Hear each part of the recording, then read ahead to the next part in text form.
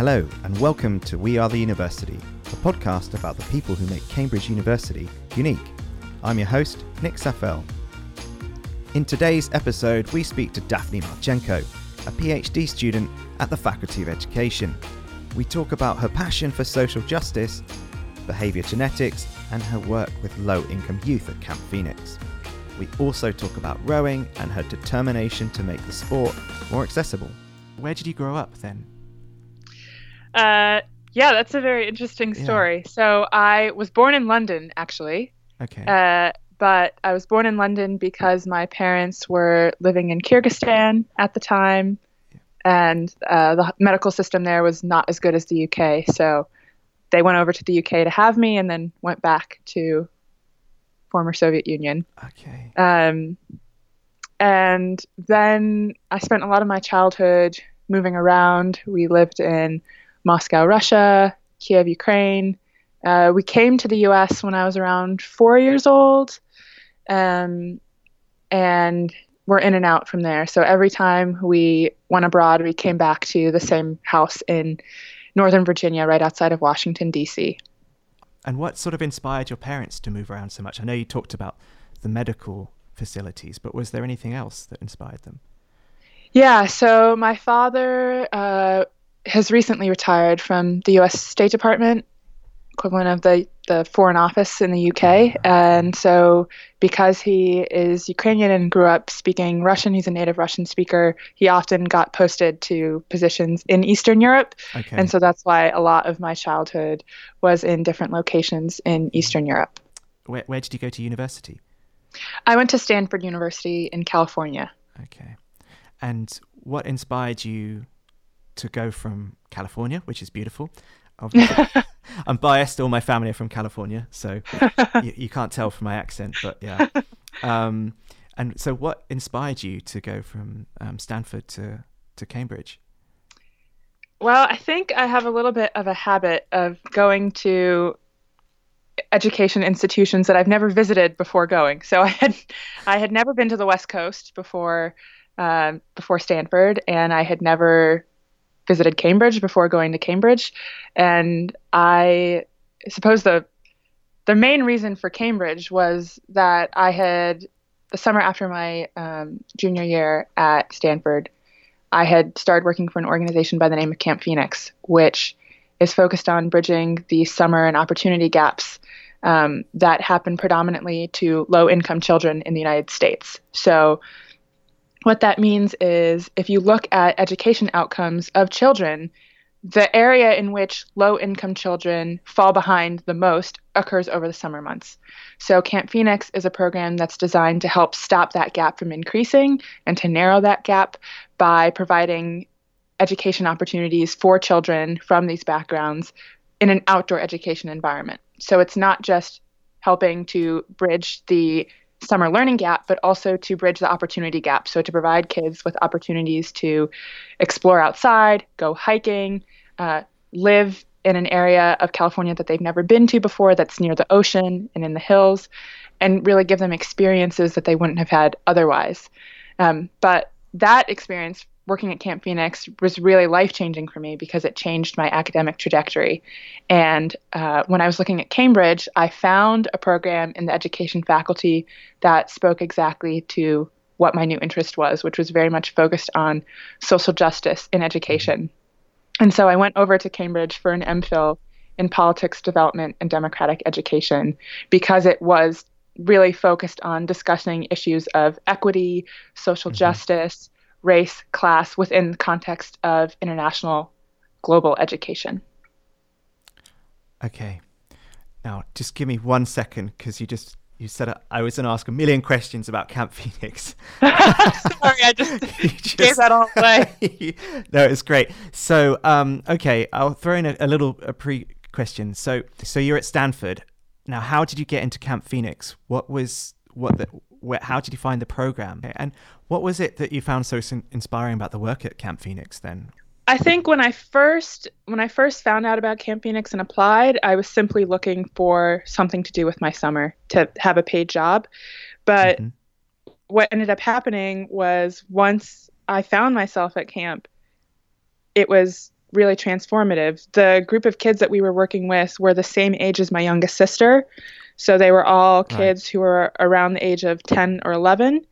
And hearing about their experiences growing up, learning more about the U.S. education system and about how inequitable education plays out in accordance with race and class lines in the United States really made me aware of the fact that had I been born into a different setting, we would have had drastically different opportunities and experiences. And it really opened my eyes to an area of the U.S. that really needs a lot of focus and attention. You know, we think of education as an equalizing institution. Yeah. We see it as a ladder for mobility, for access. But the fact is that in the U.S. context, education is not like that. Not all children receive the same quality education.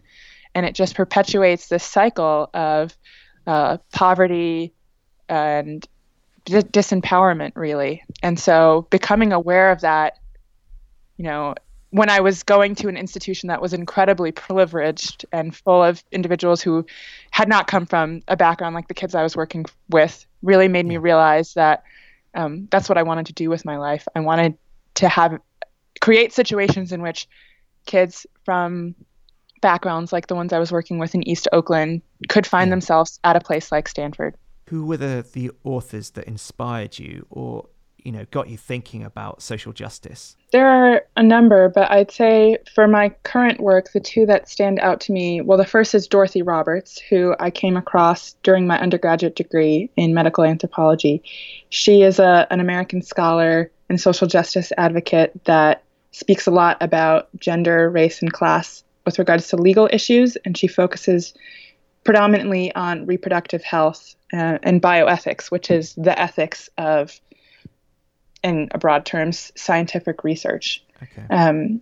And part of the reason why she's been so inspirational for me is not only because of the areas of work that she focuses on, but the presence that she has with not only academia, but outside of it. And that's something that I think a lot about, because if I consider myself to be a social justice advocate, someone interested in equity, then you run into the issue of what happens if I stay in academia and I'm not making an impact on the lives of, say, for example, the kids that I work with at Camp Phoenix. Yeah.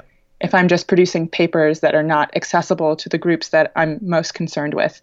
And Dorothy Roberts is really someone who's been able to bridge that gap and to advocate for the rights of marginalized communities and affect the experiences of those marginalized communities, among which she is included. She's a Black woman, in a really positive way. And so I look to her not only for her scholarship, but for the impact that she's been able to have at crossing that divide between the quote unquote ivory tower of academia and the real world, so to speak. And then Prudence Carter is another scholar that I greatly admire. She is a researcher of education, focusing on educational inequity. And I have been drawn to her work for very similar reasons. She has a very strong presence within the field of education in the U.S., but also more broadly within sociology, with across disciplines. And I think that that's something that also is very important to me, reaching out across disciplines and being able to have an audience that is not just one particular group or community, being able to be accessible by a range of people within academia itself, so that your work's not just circulating within the same circles or within circles of people that are already going to be the most receptive to the arguments that you are making.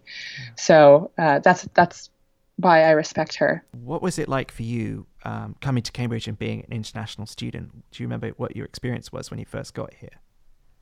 Yeah, it's really interesting because when I was preparing to come over to the UK, a lot of people told me, oh, just prepare yourself for some culture shock, for adjusting to a lot of differences. Yeah. And I don't know, maybe the fact that I had moved around so much as a kid, I came to England and I was like, oh, this is just like the US. How did you settle in? What was your sort of strategy to settling in? Well, I'm very fortunate that when I started secondary school, I found the sport of rowing after being an incredibly unathletic individual. Congratulations. Yeah. Which is interesting because we often think of rowing as being a very elitist, upper income type sport. And I went to a state school in Virginia, and we happened to have a rowing team there. And that's fairly common, actually, for the East Coast. Right. For state schools to have rowing teams. And so I got to join my school rowing team. And that was, again, another moment in my life that was very life-changing because it really opened my eyes to a lot of opportunities, allowed me to travel to places that I had never been to before. And when I went to Cambridge, I was rowing with the university team. And so I immediately found a community of strong, inspiring women there. And with rowing, I got to know undergrads, I got to know postgrads from an array of different colleges studying an array of different courses. And so that really expanded my network a lot. Going back to the image that rowing has as being a very white and upper income sport is that, with the work that I do with Camp Phoenix, with working to help empower kids and give them opportunities so that they can reach their full potential, I see the same thing with rowing. Rowing is another area, like education, that has an opportunity gap and an access gap. And the same work that we're doing in education to provide more equitable education, more equitable access to quality education, we need to be doing the same thing with rowing. And so my big thing is I want kids of color to see themselves as rowers, to see it as a place where they also could belong. With your students at Camp Phoenix, what's their background? So all of our kids are low income. And what we do is Camp Phoenix is a 3-week-long program in which kids come and live on our grounds. We're near Half Moon Bay, which is south of Oakland, where most of these kids are coming from. It's near the ocean, just slightly inland in the hills. And all families pay $40 for those 3 weeks in which their kids are full-time living at camp with 3 meals a day, field trips to places like the Monterey Bay Aquarium. So all the kids are low income. But the reality is that in the U.S., if you're a person of color, you are more likely to be low income than you are if you are not a person of color. And so most of our kids also happen to be kids of color, namely African American, Black, and Hispanic. Okay. When you're talking about the US education system, I think about all the practices that policymakers put into place. Like I remember there was that one, No Child Gets Left Behind. That was a program, wasn't it? Yes. And in your opinion, what have been the success stories or successful models that they've been able to put into place? Well, I think the issue with these big policies like No Child Left Behind under the Bush administration or Race to the Top under the Obama administration is that they were so high stakes. So they were putting schools and teachers under immense pressure to produce results that in the end were causing school systems to fudge results, essentially. So there were issues in which school districts would provide students with answers to the big exams before the exams would be formally taken to try and boost scores, or changing answers once kids had taken the test to try and boost scores. So what ended up happening was on the ground, it might have looked as if improvements were being made, but teachers and schools were under such pressure to provide results because they risked losing funding if they didn't, that they were making changes in order to make it appear as if those gains were actually happening, when on the ground, things weren't changing in the ways that these policies were intended to create change. So that is part of the issue, is that when you make education policy so closely tied to money and receiving funding, if you threaten schools with being shut down if they don't achieve results, and don't necessarily provide teachers with the tools to help them with improving the ways that they reach their students, then you're going to get situations like what we saw in the aftermath of No Child Left Behind. And I think that in terms of effective approaches to education, if you look at the U.S. public education system, we now have more students of color in the public education system than we do non-students of color. Okay. But our teacher workforce is predominantly white and predominantly female.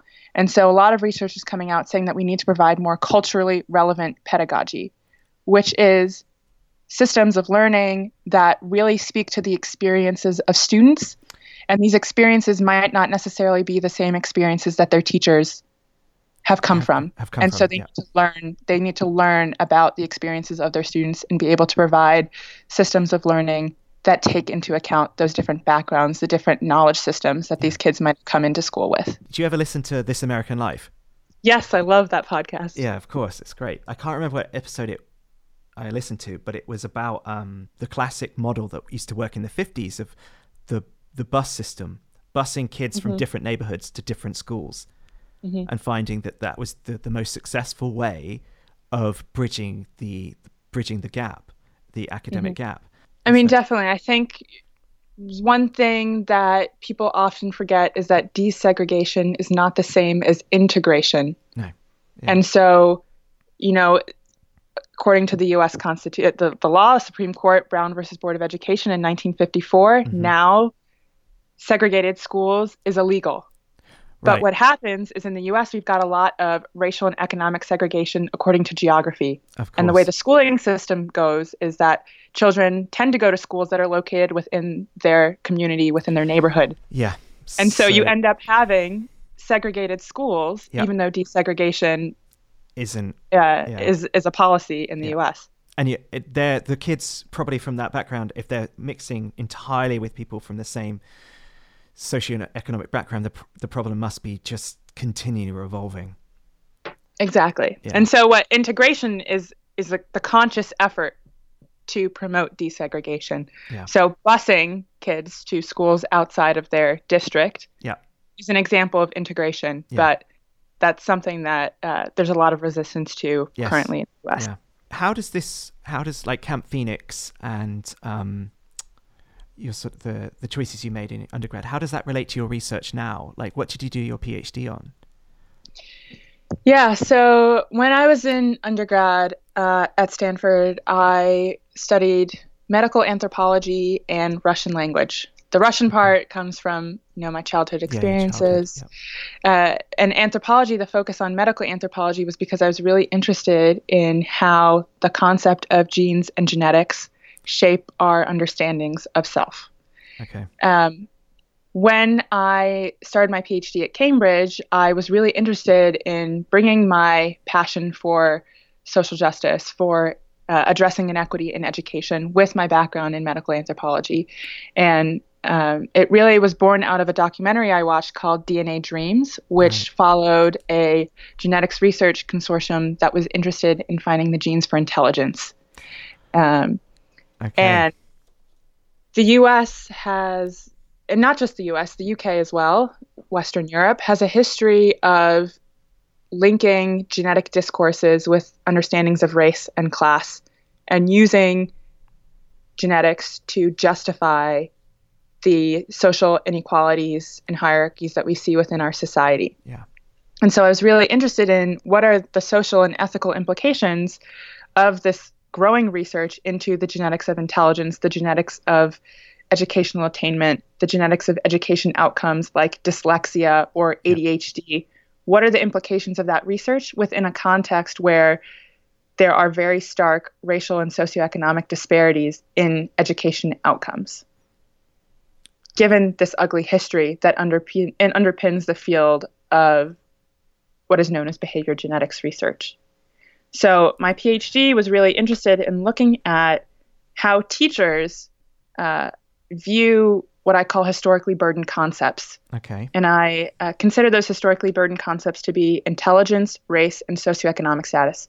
So I was interested in how teachers understood those concepts in relation to genetics and in relation to the field of behavior genetics, which is in more recent years arguing that their findings should be incorporated into education policy and curriculum. So how dangerous is it to sort of, you're almost putting categories and labels on children before they've even started school in some ways? Right. I mean, we tend to think of genes and genetics in very essentialist, deterministic, fatalistic terms. Exactly. And even if we know that environment plays a big role, thinking about genes, we see it being a very narrow definition, very deterministic. Yeah. And so the idea that is coming out of the field of behavior genetics, they call it genetically informed education research, or the concept of precision education, which is similar to precision medicine, analogous to precision medicine. Yep. The idea that a child could go to their doctor's office, go to their GP, get a cheek swab, and determine whether, for example, they would be predisposed to developing dyslexia or ADHD. And then what happens for schools, if families are to come and say, I've just had my child tested, they're predisposed to dyslexia, I would like you to preemptively put in reading interventions for them now. In some sense, there's pluses and, minuses to that people would then be just grouped. Would there be segregation of classrooms? I'm just thinking, how would the model be implemented? Right. I mean, there are a host of issues that come along with this possibility. And I should be clear that at the current state, the research in the field of behavior genetics is not at the stage yet where they can provide a reliable predictor for something like intelligence or ADHD. But they're arguing that the heritability or the genetic influence that are affecting these outcomes has been established to be reasonably high, around 50% or over 50%. And so they're saying, how can we ignore genetics when it's playing at least half of the role in what the outcomes that we see in children in schools? Yeah. Now, the potential issues that this can introduce are, one, we have a history of using the idea of genetics to legitimize race and class-based differences. Yep. If we are to reach a point where genetic prediction proves actionable, it introduces a host of possibilities to further racism and classism. Yes. Yeah. But also, it introduces the opportunity to further social inequality in the sense that what kinds of parents are going to have access to this information, what kinds of schools are going to have the opportunities to respond to these developments. I think I'm of the opinion that it's very unlikely that public schools, state schools, would have the resources or the manpower to be able to use genetic information should it ever prove to be actionable or beneficial, which is far from certain. Which means that it's more likely that private schools are going to be the ones more likely to be able to implement these kinds of systems, which are schools that predominantly upper income parents are sending their kids to. Of course, the high resources. Yeah. What would be the threat to public schools of precision education? I really would. Yeah. I mean, public schools are already under threat right now in the U.S. We are increasingly seeing the privatization of education in the form of charter schools, which are similar to independent schools in the UK. So public schools are already under threat, and the possibility of genetically informed research being brought into education, I believe, puts public education under even greater threat. Thank you so much for taking part. It's been brilliant. It's been brilliant talking to you. Thank you so much. That's it from us at the We Are the University podcast. If you like what you're hearing, don't forget to head on over to the iTunes Store or Spotify or Stitcher or wherever you get your podcasts from and give us a 5-star rating. I'm Nick Saffel, and see you next week.